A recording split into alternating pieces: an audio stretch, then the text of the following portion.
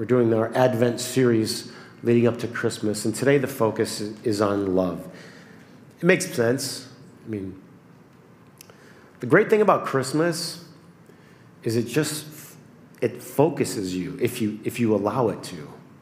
And you start to get it right away. It's like, yeah, that's what it's about. That's what it's about. You can get distracted, of course, as we all can, by too many things in the wrong direction. But Christmas is very, very simple. It's about love and God's love for us. And so I want to read, this is 1 John chapter 4.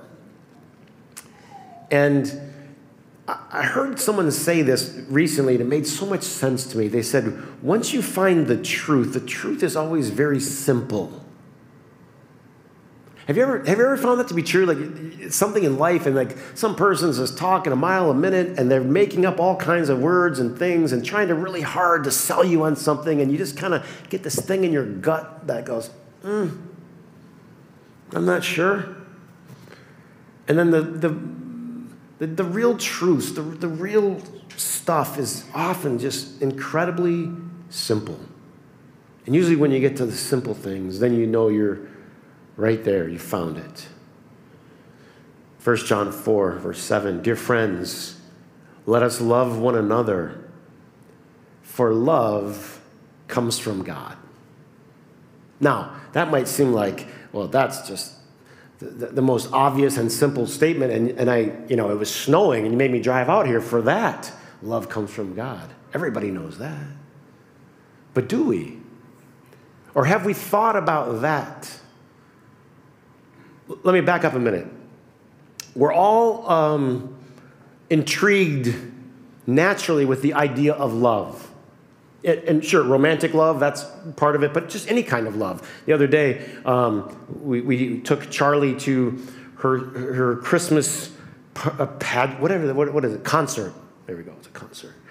And all the parents get in there, and all the kids got their outfits on, and they have been practicing at the school, and they come parading out.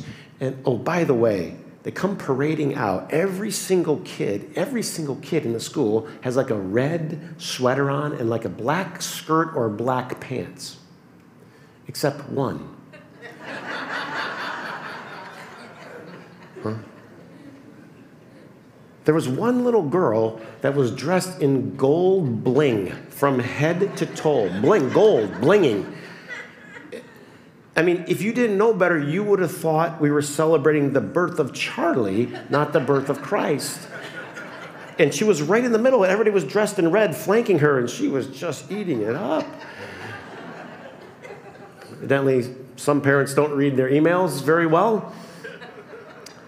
But they got to doing their songs, and they were singing, and you can tell whose kids are up there just by turning your head, right? Like the first class goes up and Charlie's not in there, so I'm just looking around the room, and then you could see these parents just making eye contact and gestures and a little bit of worry and a little bit, do it, honey, and all of that. You could just see them straining to connect. Love is just like this.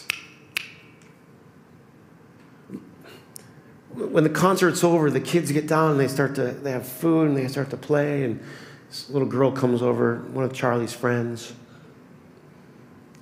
Charlie's, man, there can't be, I don't know, four white kids in this whole school.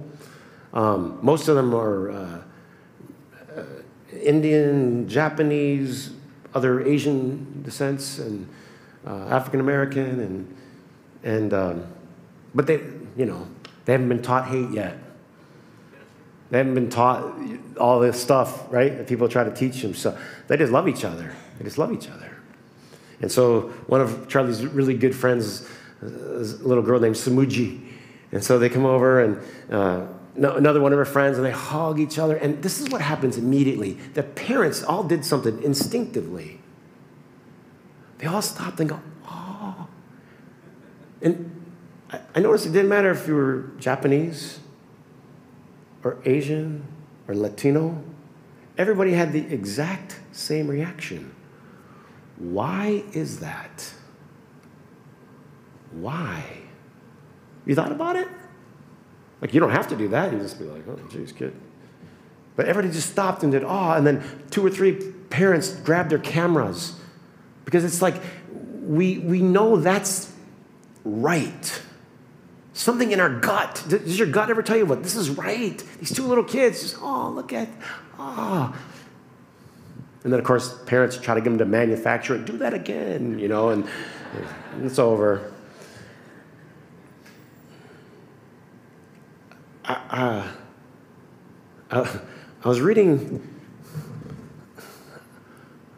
the work of a paleontologist and Jesuit scholar. And this guy, Pierre Teilhard Desjardins. Now, probably doesn't mean anything to you, but he got, his writings removed from the Catholic Church. So he was banned from teaching and banned from writing and banned from publishing, and they sent him to China to study rocks, which he did for 20 years. You know the problem with sending people away for 20 years? They get to think even more. How many know, like, some of us don't have time to think? Is this true? Like, we're just too busy. Like, no, I don't think anymore. I stopped thinking when I was 24. Now I just react. I run and react. But, if you get sent away, he's away. There he is. And he's studying rocks. And that's why some of the greatest writings in the world and in the Scripture were written from jail. Think about it. But anyway, he writes something. Because he has a spiritual background and training, and then he's got a doctorate studying rocks, rock formations. And this is what he wrote. Love is the very structure of the universe. You got to think about that one for a while. You just got to put that away. That's how it all works. Whether you're talking about gravity, gravitational forces, bonding. Guys who study it over and over again, it says there's something about we're drawn to come together. It's the same reason that you're going to cry this week watching a Christmas movie. Well, if you're a sappy like me. Huh? Why? They got all these Hallmark. I cry at the Hallmark. I know what's coming. It's a Hallmark. I already know what's coming. Anybody? You kind of cry a little bit. Like a little dog or, this or that. We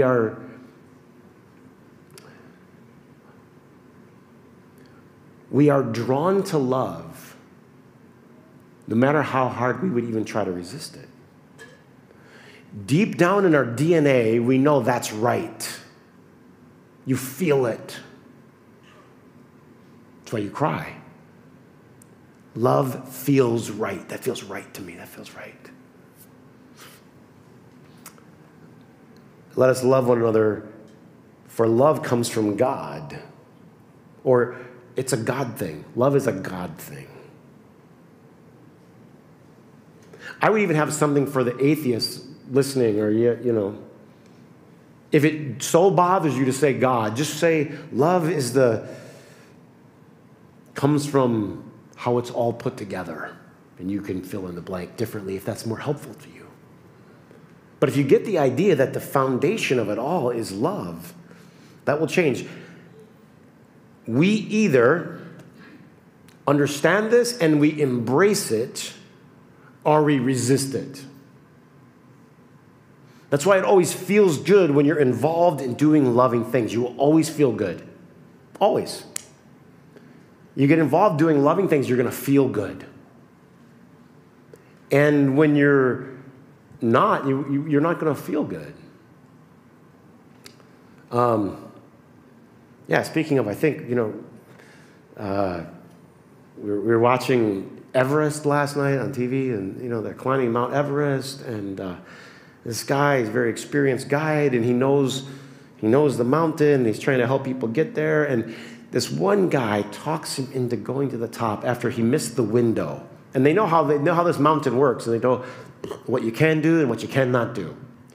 But he's a very strong climber, and he's a very good guide. And this guy begged and pleaded, and he's like, this is my only chance. And I'm like, so close, it's right there. He said, no, you have to go back. You have to turn down now. Please, I'll never get a chance to touch that summit the rest of my life. So begrudgingly, he gave in to him, took him to the top. And if you saw the movie, they both died. Why? You can't fight the mountain. You can't fix your own rules. You cannot fight the flow. I'll call love the great flow. You can't fight it. So I think it should be about hate. Good for you. I think it should be about vengeance. I think it should be about religion. I think it should be... It doesn't matter what you think. It's the mountain. The mountain wins. Love wins.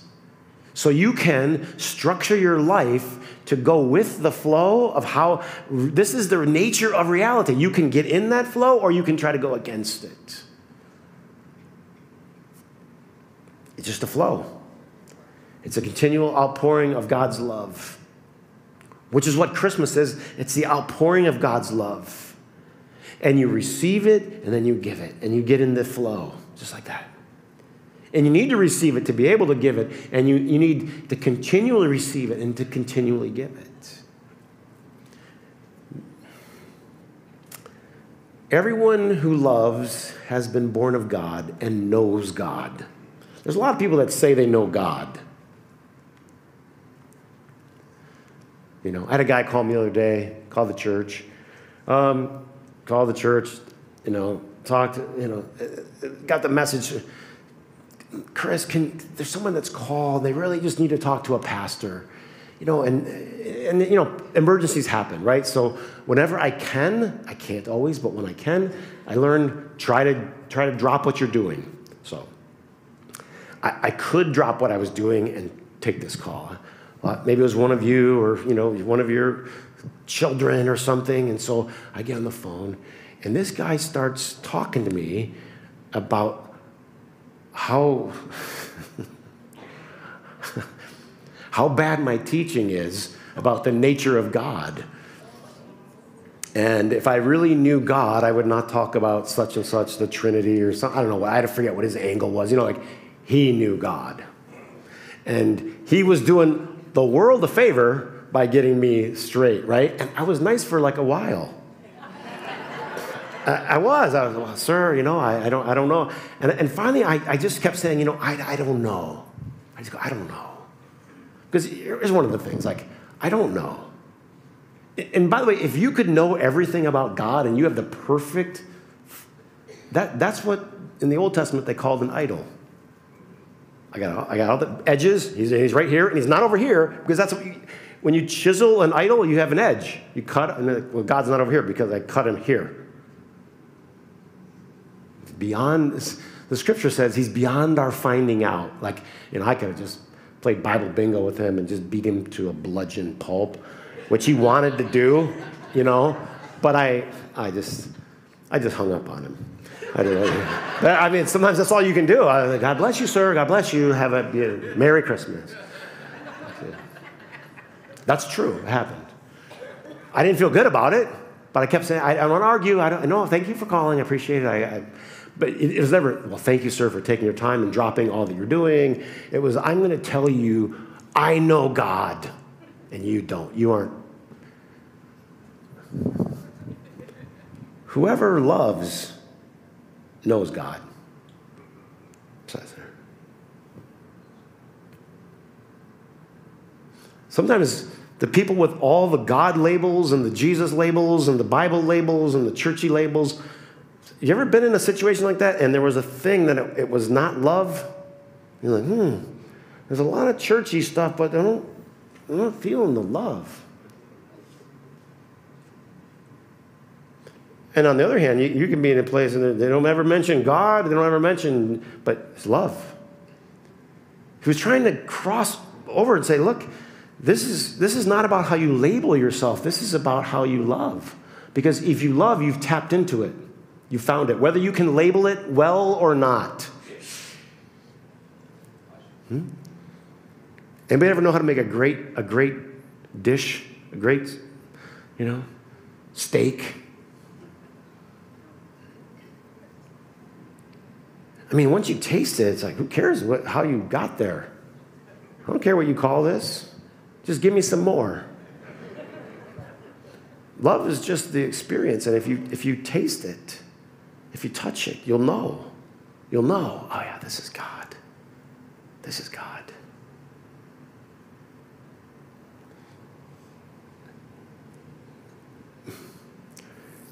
Whoever does not love does not know God. It was the worst feeling. That was the ickiest phone call. It was. It was just, I was just so sad for like 2.5 hours. Because I could yell at you. We could argue. I think he wanted to argue, man. I know these people. Like, and I just wasn't. I didn't want to hang up on him, but I'm like, gotta go. But I didn't feel good. Because we don't resonate with non-love. We don't resonate with it. It doesn't feel good to us. It didn't feel good for like the rest of the day. But when you get yourself in the flow, you get it. This year for Christmas, we're doing the gift away. We want to be in the flow. We want to give to foster families. We want to give to kids in Uganda. We want to be in the flow.